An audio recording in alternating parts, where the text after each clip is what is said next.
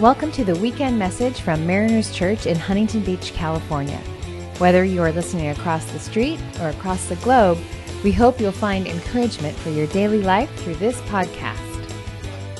I'm a little sore today, too. I wasn't over helping you with the tree. You probably didn't see me there. Yeah.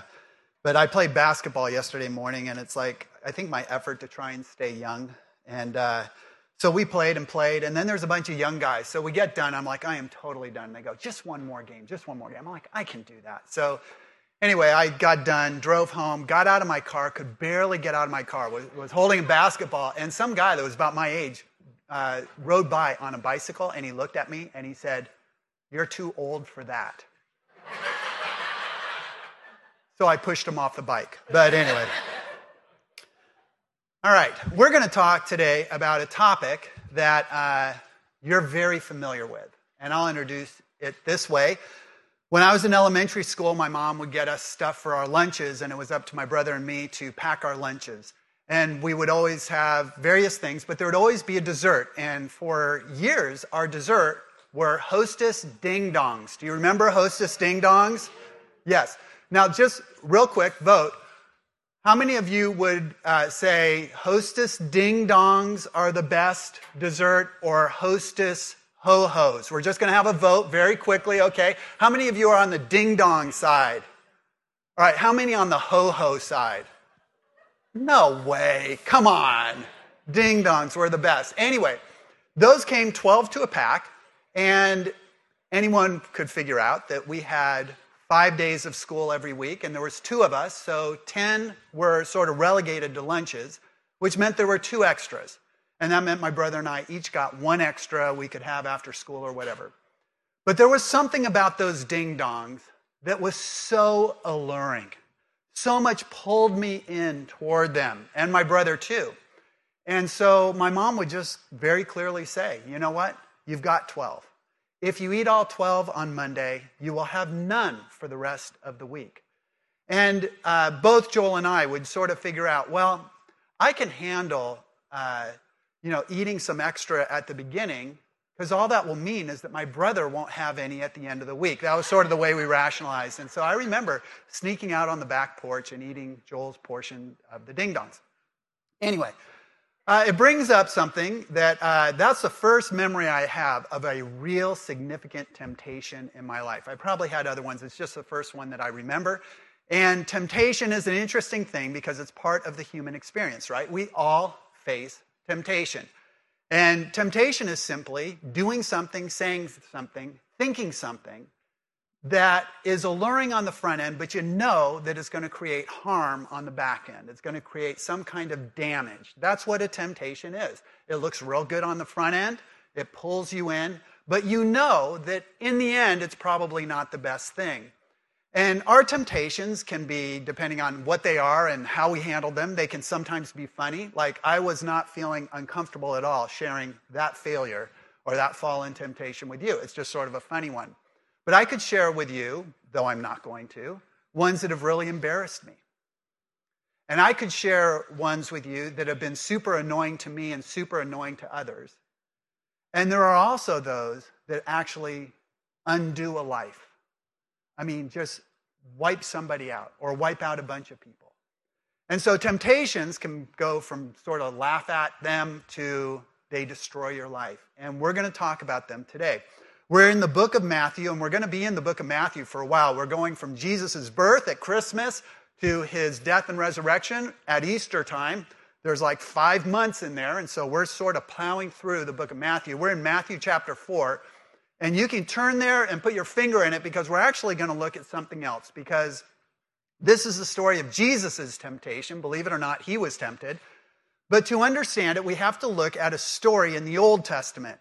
And so if you have 2 fingers, put one in Matthew 4 if you want, and then turn over to Deuteronomy chapter 8. Okay, Deuteronomy chapter 8. Because you actually cannot totally understand what happens in Matthew 4 without understanding this story in the Old Testament. Let me just set up what's happening in Deuteronomy. the children of Israel have come out of Egypt, okay, the Exodus. They have been freed from Egyptian slavery. They have come out to Egypt. They decided not to go into the promised land when it's first offered by God. And so what happens to them? They wander for 40 years.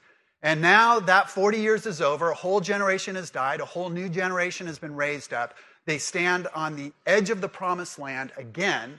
And Moses is going to say, listen, before we go into the promised land, let's recall some of the lessons we've learned so that we don't repeat them when we get into the promised land. And Deuteronomy is basically a book. It's literally means the second time the law is given. It's just a rehearsal of the things that we've learned. And in Deuteronomy chapter 6 through 8, Moses peels out some of the real specific lessons that the people learned while they were wandering in the wilderness. And so Deuteronomy 8, starting in verse 1, will sort of help you understand this. We'll bring it up onto the screen. And it says this: be careful to follow every command I'm giving you today so that you may live and increase and may enter and possess the land the Lord promised on oath to your ancestors. Then remember, this is a time of reflecting back, remember how the Lord your God led you all the way in the wilderness these 40 years to humble and test you in order to know what was in your heart, whether or not you would keep his commands. Now, let me just have you consider a couple things. First thing, wilderness. The wilderness, obviously, was not a great experience for them. And if you've ever seen pictures of where they wandered around, I mean, it was as desolate as can be. I mean, think of Central California, 20 miles off of I-5, and you'd start to get a feeling of, man, that is a pretty crummy place to be. Now magnify that by 100, and you're in the wilderness that they walked around in for 40 years. It was a crummy place to be. Most of the time, wilderness in the Bible, when it talks about wilderness, most of the time it talks about it symbolically, and it symbolically means a really difficult time, a really hard circumstance, sort of plowing through something where, quote unquote, I'm in the wilderness. Now, the thing that's interesting here is it says that God led them into the wilderness. And that sort of runs counterintuitive to us, right? We think, well, God loves me and God wants to bless me, and when God is pleased with me, everything should run really, really well. And yet here what we see is that it was part of God's plan actually to have them go into the wilderness, that there were certain things he wanted to teach them, certain ways that he wanted to mold their character, and so he leads them into the wilderness. And it's just an interesting thing for us to think. If you're going through a really difficult time and you're asking the question, is it because God hates me? Is it because God's turned his back on me? Is it because I've displeased him? Is it because I don't have enough faith? Now, those could be, the idea of not having enough faith, that could be true. But it could also be true that God says, no, I love you totally. I just need you to go through this experience. I can't teach you what I want to teach you without going through this experience. So anyway, he leads them into the wilderness. And the purpose here, it says, is to humble them so that they understand that they can't make it on their own, and to test them to see if they will still follow him, even in really difficult circumstances. And that's still the case for us. When you're going through a hard time, there's two things that God's teaching you. One is to humble you. You can't make it on your own. You need God. And to test you. Will you follow God? Will you follow God even when it's really difficult? So then Moses, he sort of gives this as the summary statement on the beginning, and then he's going to start giving examples of lessons that were learned in the wilderness. Okay, so the first one harkens back. I think I'm still in the Christmas spirit, right? Hark the herald angels sing. It goes back to a story that happened in Exodus. And just to now refresh you really specifically on what happens, as you recall, children of Israel are stuck in Egypt. They are slaves. They've been there for 400 years. They are under the oppression of the mightiest nation in the world, Egypt, at the time. And then God, through a series of incredible miracles, the plagues, basically pries Egyptian hands off the slaves, and they get out of Egypt. And they walk and walk and walk and walk, and then they get caught at the Red Sea, where they're sort of cornered, and the Red Sea is in front of them, and Egyptian soldiers, the whole army is coming down on them, behind them. And then God does another incredible miracle, and he parts the Red Sea, and they walk through, and then just as the Egyptian army is starting to go through the Red Sea, God closes it up. The whole army is wiped out. They are truly free at this point. As you recall, too, God guides them. By day, he guides them by a pillar of clouds, and by night, a pillar of fire. Every single moment, they visually see God's presence. Okay, so that's the setting. In fact, just so that you know, in the Old Testament, there is no group of people that see God's miraculous work more evident than these people. God displays himself in his glory, his power, his might visually. There is no way they could miss God's presence in these few weeks where all these things happen. So they get into the wilderness, and this is literally just a few days after the Red Sea experience. This is literally as they are looking at the pillar of cloud or the pillar of fire, and they start to complain. And they look around and they notice that their provisions are getting low, and they say, oh my gosh, we're gonna starve. We've got no food. What are we gonna do? And it's almost like God is saying, hello, have you not seen what's happened over the last few weeks? Do you think I just brought you out here to kill you? Do you think after everything I've done that I can't figure out a way to feed you? Is that what you think? And so he comes up with this great plan. He says, every morning when you wake up, there's going to be bread all over the ground called manna, and there's going to be enough for the day, and you can count on it. And so Moses is looking back on this story, and he says,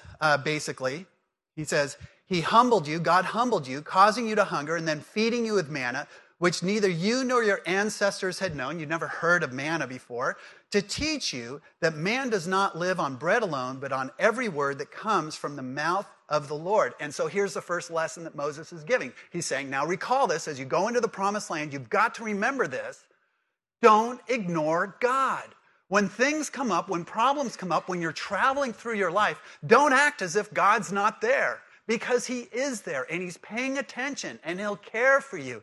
You need to remember that. Don't ignore God.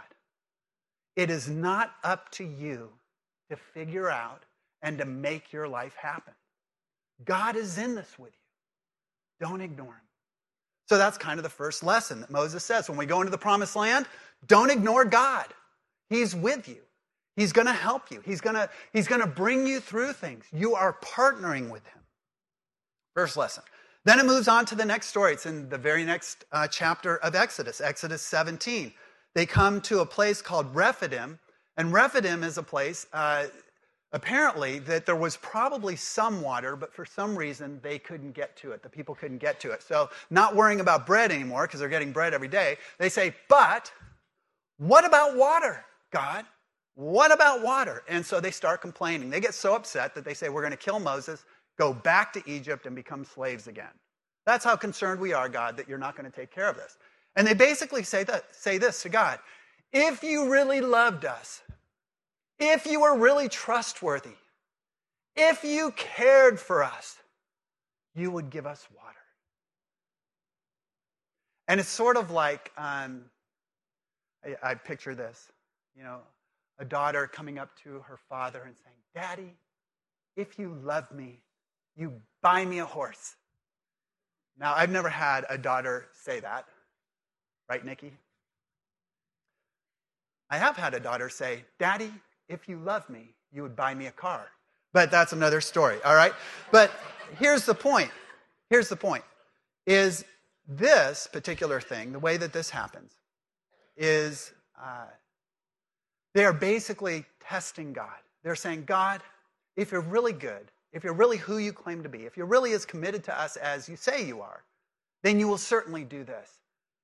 And you see this really sort of ironic twist to how the relationship between us and a holy, sovereign creator, God of the universe, should work. It's like, God, jump through my hoop just to show everybody that you do love me.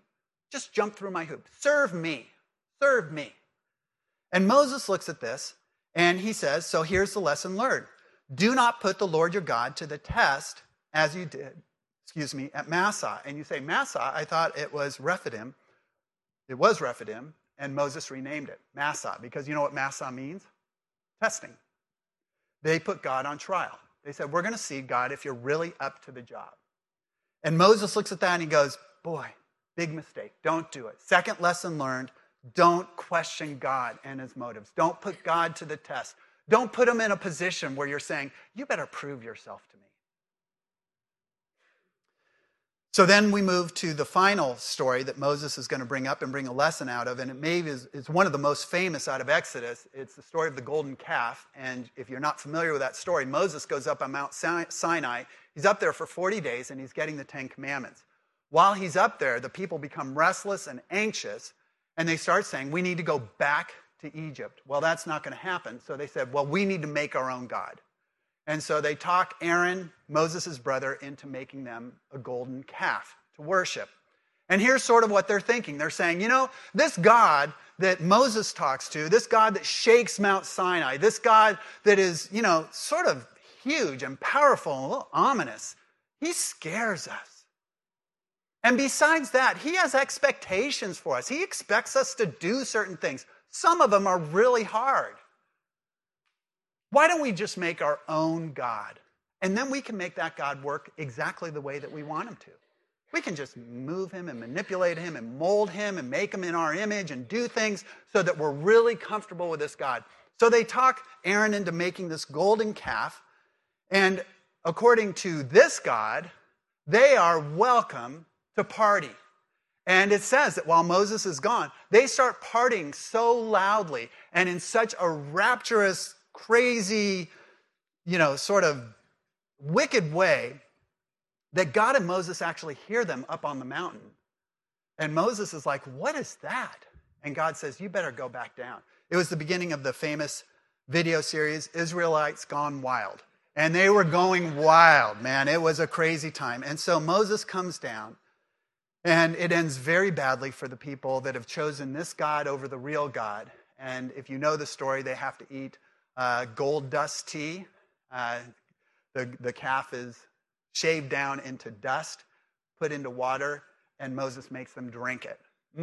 So good. And then a bunch of them die as well. And so Moses brings out his third lesson.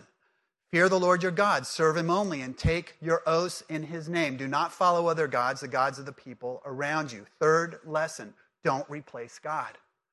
It is so tempting to make God into your image, to make a God that you say, he's so much easier. He sort of fits into my picture. He allows me to do what I want to do. And Moses is saying, when you enter the promised land, don't do that.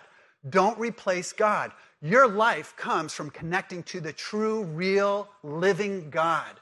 Don't replace him. And that's the third lesson. And so Moses says to his people, as they enter into the promised land, because he's not going to go, he says, so 3 lessons to learn. First one, don't ignore God. The second one is don't test God. And the third one is don't replace God. You will be tempted to do all 3. And in fact, when you look at the rest of the story of the Old Testament, Israel basically fails in all 3. Over and over and over again. They fall into those temptations. They fall apart. They pull away from God. They test God. They ignore God. They choose other gods instead. All of that, now we're ready to look at Matthew chapter 4. Okay, so turn over to Matthew chapter 4, and believe it or not, what we've looked at becomes very important in what we see Jesus doing. Now, if you were here last week, Lo taught, and he taught about the baptism of Jesus. This had to have been a highlight in Jesus' life. He comes, and John the Baptist, who is sort of a celebrity in Israel at this point, his cousin. But John the Baptist is getting a lot of notoriety. A lot of people are coming out. What John is saying, people are listening to. John looks at Jesus and he says, that's the Messiah. Kind of a cool thing to have said by somebody who's powerful. That's the Messiah. But it gets outdone because in just a few minutes, as Jesus is baptized and comes out of the water, he gets the endorsement from somebody else. This huge voice comes out of heaven. I assume it was huge. I don't know. I just picture it was a big booming voice. It was God's voice. And God said, this is my beloved Son in whom I'm well pleased. And you just have to look at this and say, this was a good day for Jesus, right? I mean, that's a pretty cool thing to have those things happen back to back. And if you've ever had a really good stretch in your life or a really great day, maybe you're sort of like me, you're a little cynical and you think, this can't last. And if Jesus thought this can't last, he was right, because you turn to chapter 4 and you get a new story that comes up, and it is not one of these high as a mountaintop stories. We read that then Jesus, in chapter 4, if you've got it, says, then Jesus was led by the Spirit into the wilderness to be tempted by the devil. After fasting 40 days and 40 nights, he was hungry. Now, question, do you see anything similar to this as we just saw with the Israelites? Yes, right? All right, so let me just ask, do you see anything similar between what happened to Jesus and what happened to the Israelites? Yes, because they went to the wilderness, and Jesus went to the wilderness, and God guided them to the wilderness, and here the Spirit guides them to the wilderness. And you see 40, now it's not 40 years, but it's 40 days and 40 nights. That is not coincidental. There is clearly an attempt here by Matthew, because remember this, Matthew is a Jewish writer writing for a Jewish audience. He is going to use the Old Testament to show who Jesus is. This is not coincidental that Matthew puts it in this way, so that Jews who are familiar with the Old Testament, the Exodus story, will say, wait a second, I've heard this before. And that's exactly right. They have heard it before. So Jesus is led by God into the wilderness for 40 days and 40 nights. And he is tempted by the devil. And I'm not going to spend time on it right now, but let me just say this. The Bible teaches in a real devil. Now, if you have a hard time with that, that's okay. I'm just saying that the Bible assumes that the devil is a real character that really, exists.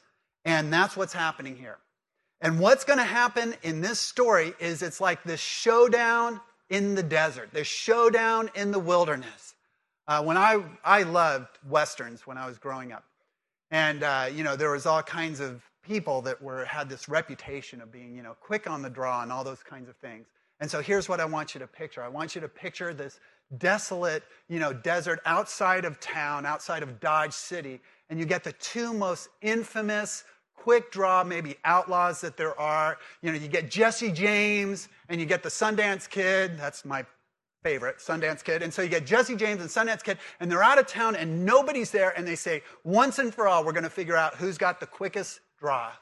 And they're going to have a showdown, and nobody is there to see it. And you've got these two mammoth, great gunslingers, and they're going to take each other on. And in a sense, that's what happens out here. In fact, this is really interesting. How do you think Matthew and the disciples found out about this story? Let's think about that for a second. Do you think Satan told them? Probably not. That means there was only one other person who told them. Jesus. Jesus said, you need to know this story. Even though nobody was around, you need to know this story. Now, there's one other thing that happens, and I love this quote from a guy named Philip Yancey. He says, like single combat warriors, two giants of the cosmos converged on a scene of desolation.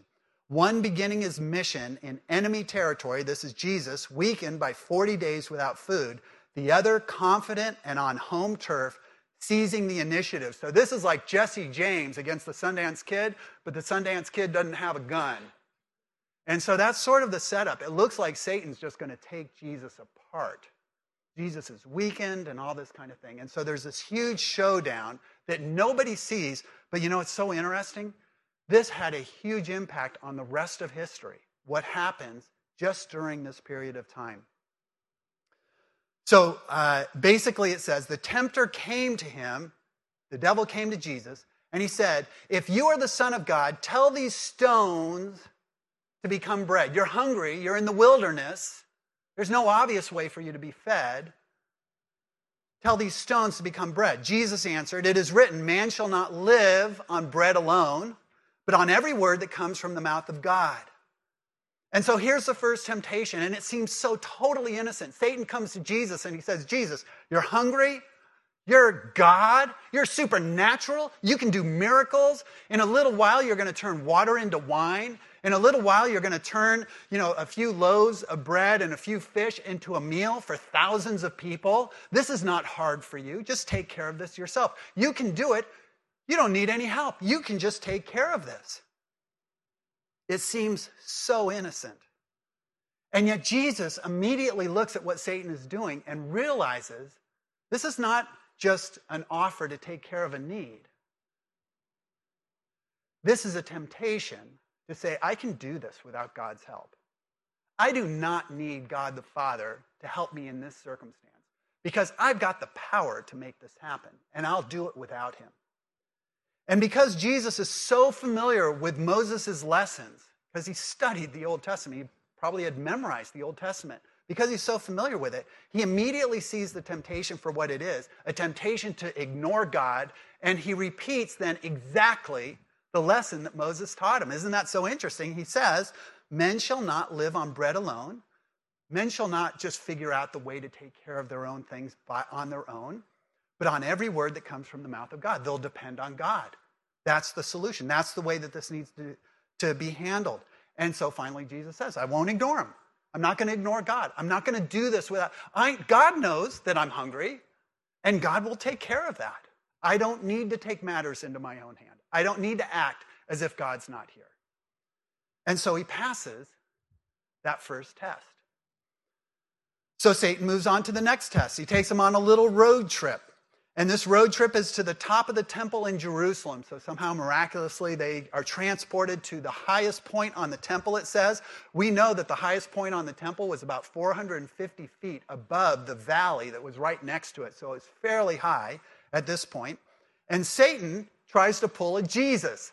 He goes, well, if you're going to quote Scripture, I'm going to quote Scripture. And he goes to Psalm verse 91, or chapter 91, verses 11 through 12. And that's what we have here. So it says that the devil took him to the holy city and had him stand on the highest point of the temple. And he says, if you are the Son of God, he said, throw yourself down, for it is written, he will command his angels, this is Psalm 91, he will command his angels concerning you, and they will lift you up in their hands, so that you will not strike your foot against a stone. And it looks like Satan's just bringing out a scripture that says, listen, you can claim the scripture, and God will have to follow through. But like everything else, Satan has twisted it, because this psalm is basically saying, when God calls you to do something, when God asks you to do something, when God sort of puts you into motion, and it looks scary, or it looks like you might get hurt, you don't need to worry, because if God's called you to do it, if he's commanded you to do it, he will also protect you. That's what Psalm 91 is teaching. So let me just ask you this question. Had God called Jesus to jump off the temple? Yes or no? No. Who, in fact, had done that? Satan. You see, this wasn't one of the instances where God says, listen, if I ask you to do something, I will protect you. I'll bring you through it. This is a time where Satan is saying, why don't you just put God to the test and see if he really loves you? See if he really will care for you. Let's just check this out. And again, because Jesus is so familiar with Moses' teachings, Jesus says, I see what you're trying to do. This is not a good thing. You want me to test God.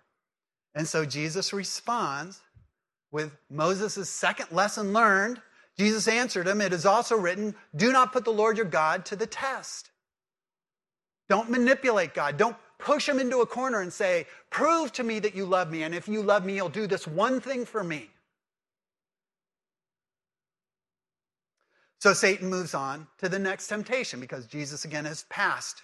He transports him to another place. It says, again, the devil took him to a very high mountain and showed him all the kingdoms of the world in their splendor. All this I will give you, he said, if you will bow down and worship me. And we're not sure what mountain we're talking about here. There, of course, is no mountain where you can see all the kingdoms of the world. So it's either a supernatural mountain where they're sort of, it's sort of a Star Wars kind of a Matrix thing, and you're looking at something that nobody else could see. Or it's just a mountain where you saw a bunch of kingdoms nearby. Whatever it is, Satan's getting his message through. And now here's what's happening. Satan's failed on the first two temptations. He's starting to get nervous now, and he's starting to say, whereas he's being kind of subtle up to this point, he's trying to sort of trick Jesus into something. There's no trickery here. Now he's desperate. Now he says, worship me, follow me. He's sort of crumbling. But he makes probably his most powerful pitch to make Jesus disobey. Because here's really what he's saying. Think about this. Jesus ruled all the kingdoms before he came to earth, because he's God. And he knew that after his time on earth, he would rule all the kingdoms again. So Satan is really not offering him anything. Jesus is already going to get what Satan wants to give. But Satan is saying, God's way is going to require you to go to the cross. My way doesn't. You don't need to be humiliated. You don't need to suffer. You don't need to die. You don't need to pay the penalty of sin. You don't need to go to hell in somebody else's place. If you will do it my way, I'll give you all the kingdoms, and you can skip all the dirty work. You can skip everything that's hard. You get all the glory and none of the suffering if you will do it my way. And this is probably the most intriguing, the most enticing. We read Jesus as he goes through, and he's not some robot deity that just is, everything bounces off of him, and he's never like worried or troubled or little, about things that are happening. We see in Jesus that he's a real person, and this whole idea of suffering and dying the way that he's going to die really troubles him.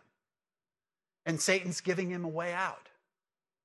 But Jesus again looks at it, and he says, Jesus said to him, away from me, Satan, for it is written, worship the Lord your God and serve him only. Then the devil left him, and the angels came and attended him. And we see all the way through this that Jesus knew the lessons that Moses had taught the people. And he uses them here because just as those people had been tempted 2,000 years earlier, Jesus was being tempted, and he uses God's word to push the devil off. He sees the temptations for what they are, and he pushes them off. And it says that Satan finally leaves. Now here's what I want to do. In our remaining time, let me give you two applications, I think, to this whole thing, because this is actually very relevant for us. Here's the first question. Do you think Jesus was really tempted? In other words, do you think that there was something compelling in Jesus to actually disobey God through this process? Okay, don't raise your hands. Because I think absolutely the question is yes. That's the point of the story. He was really tempted. This was not just some charade he went through to say, oh yeah, I can relate to everybody else, but it didn't even faze me. No way. This was really a temptation for him. And in fact, we see that Jesus is tempted over and over again. This happens at the beginning of his ministry. Do you remember the story when Jesus is talking to his disciples, and he says, this is a little bit before he's going to be captured and crucified, and he says, the Son of Man, the Son of God, is going to suffer and die. And Peter looks at him and he says, no, you're not going to suffer and die. And remember what Jesus says to Peter at that point? He says, get behind me, Satan. So interesting. And you go, how obscure is that? Man, what a rip on Peter. It's not a rip on Peter. Do you know what's happening? Is Satan is using Peter to give the exact same temptation that he had given before. Jesus, there is a way for you to get all the glory and none of the suffering. And he used Peter to express it again. And Jesus sees right through it. It's an invitation from Satan to worship Satan and bypass the cross. And that's why he says, get behind me, Satan. I see what you're doing. You're using my best friend in the world to try and tempt me again. We see that Jesus, when he's on the cross and the thief is next to him, and do you remember the line that the thief says? He says, if you're really the Son of God, if you're really who you claim to be, save yourself and save us. You've got the power. You don't need God the Father to help you with this. You could just snap your fingers and you'd have a whole host of angels here to just protect you.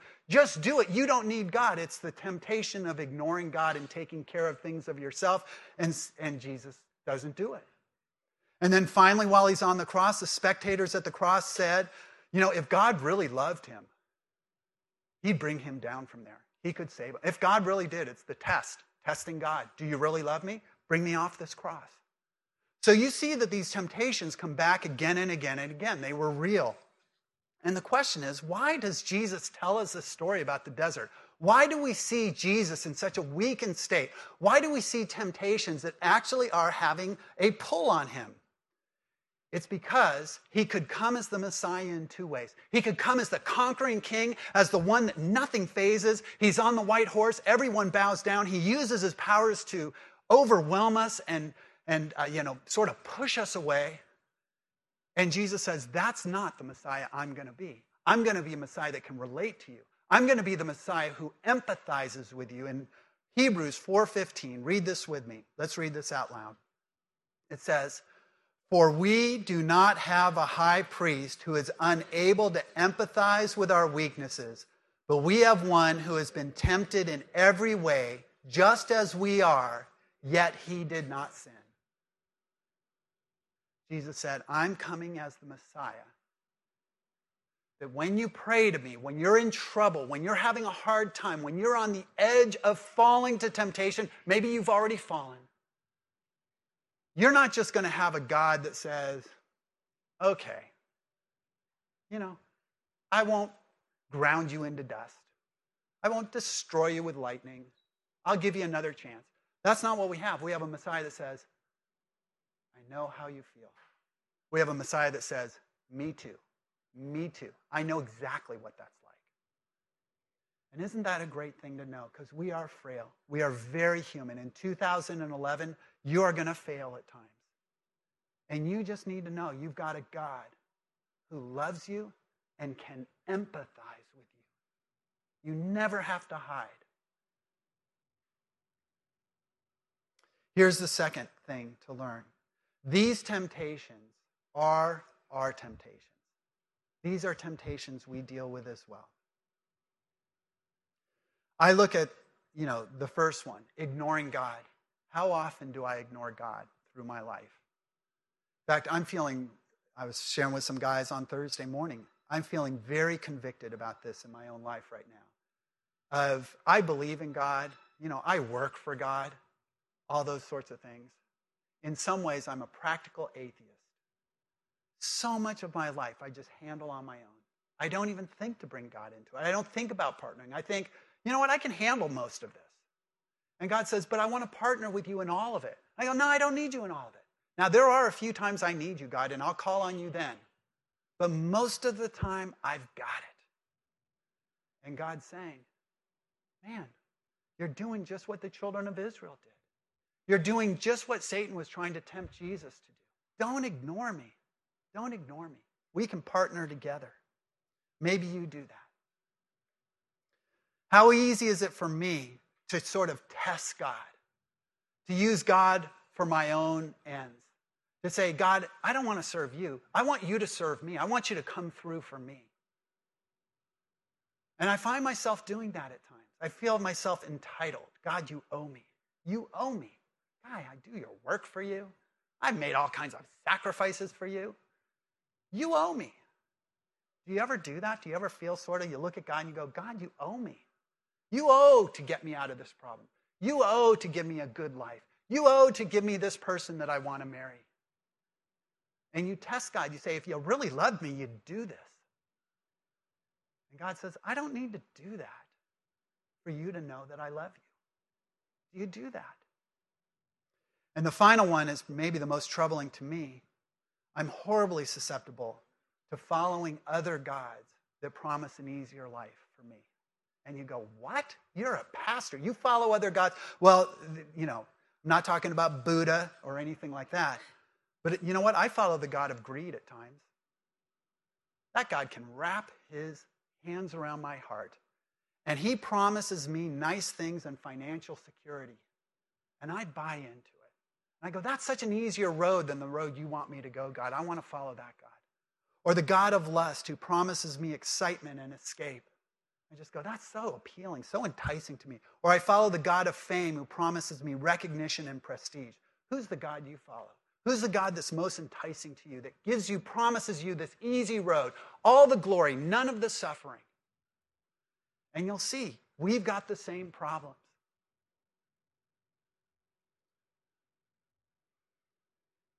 So what's the solution? And both Tim and Lo have spoken about it. What was the weapon that Jesus used against Satan in the temptations? What did he do? He quoted Scripture. He quoted the Bible. He knew the Bible. The Bible gave him protection from these. And I want to close by just echoing what Tim and Lo have said. 2011 can be a whole different year for you, depending on how seriously you take reading the Bible, studying the Bible, getting the Bible into you. I really want to encourage you, if you've never done it, if you've never sat down and said, I'm going to read the Bible every day, or I'm going to really make a focus of understanding this book and getting it into my life, it is the best way to deal with the temptations that we face. It's called the sword of the Spirit. It protects you. It alerts you. It strengthens you. And I would love, as we enter into Huntington Beach, that we have 100 on-fire people for God and for the mission He's called us to that are saturated with God's Word, that have God's Word just pouring through us. And I want to challenge you. You know, it's up to you.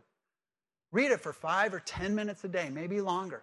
Study it. Get it into you. It will make a huge difference. But it's your decision, right? That's your decision. Your decision on whether you're going to do something like that. Let me pray for you. And pray for me. Lord, we enter 2011, and there's all kinds of things. We have no idea. We have no idea what the future holds in many ways. We do know this. We will be tempted. I know I will be tempted. I am tempted. Everyone in this room will be. Lord, we pray that you would give us a sensitivity to be aware when we're being tempted. Lord, that you will give us power to stand up to it and to make the right decisions. Lord, give us the discipline to read your word, to get your word into us, to change us from the inside out. And we are so grateful that you give us the Bible to help us in our lives. We as a people stand before you and we recognize that you are our God. We will not ignore you. We will not test you. We will not serve other gods and replace you. You are our God, and we are your people. And it's in Jesus' name that we pray. Amen. Thank you for listening to this podcast from Mariners Church in Huntington Beach. For more information about Mariners, visit www.marinerschurch.org.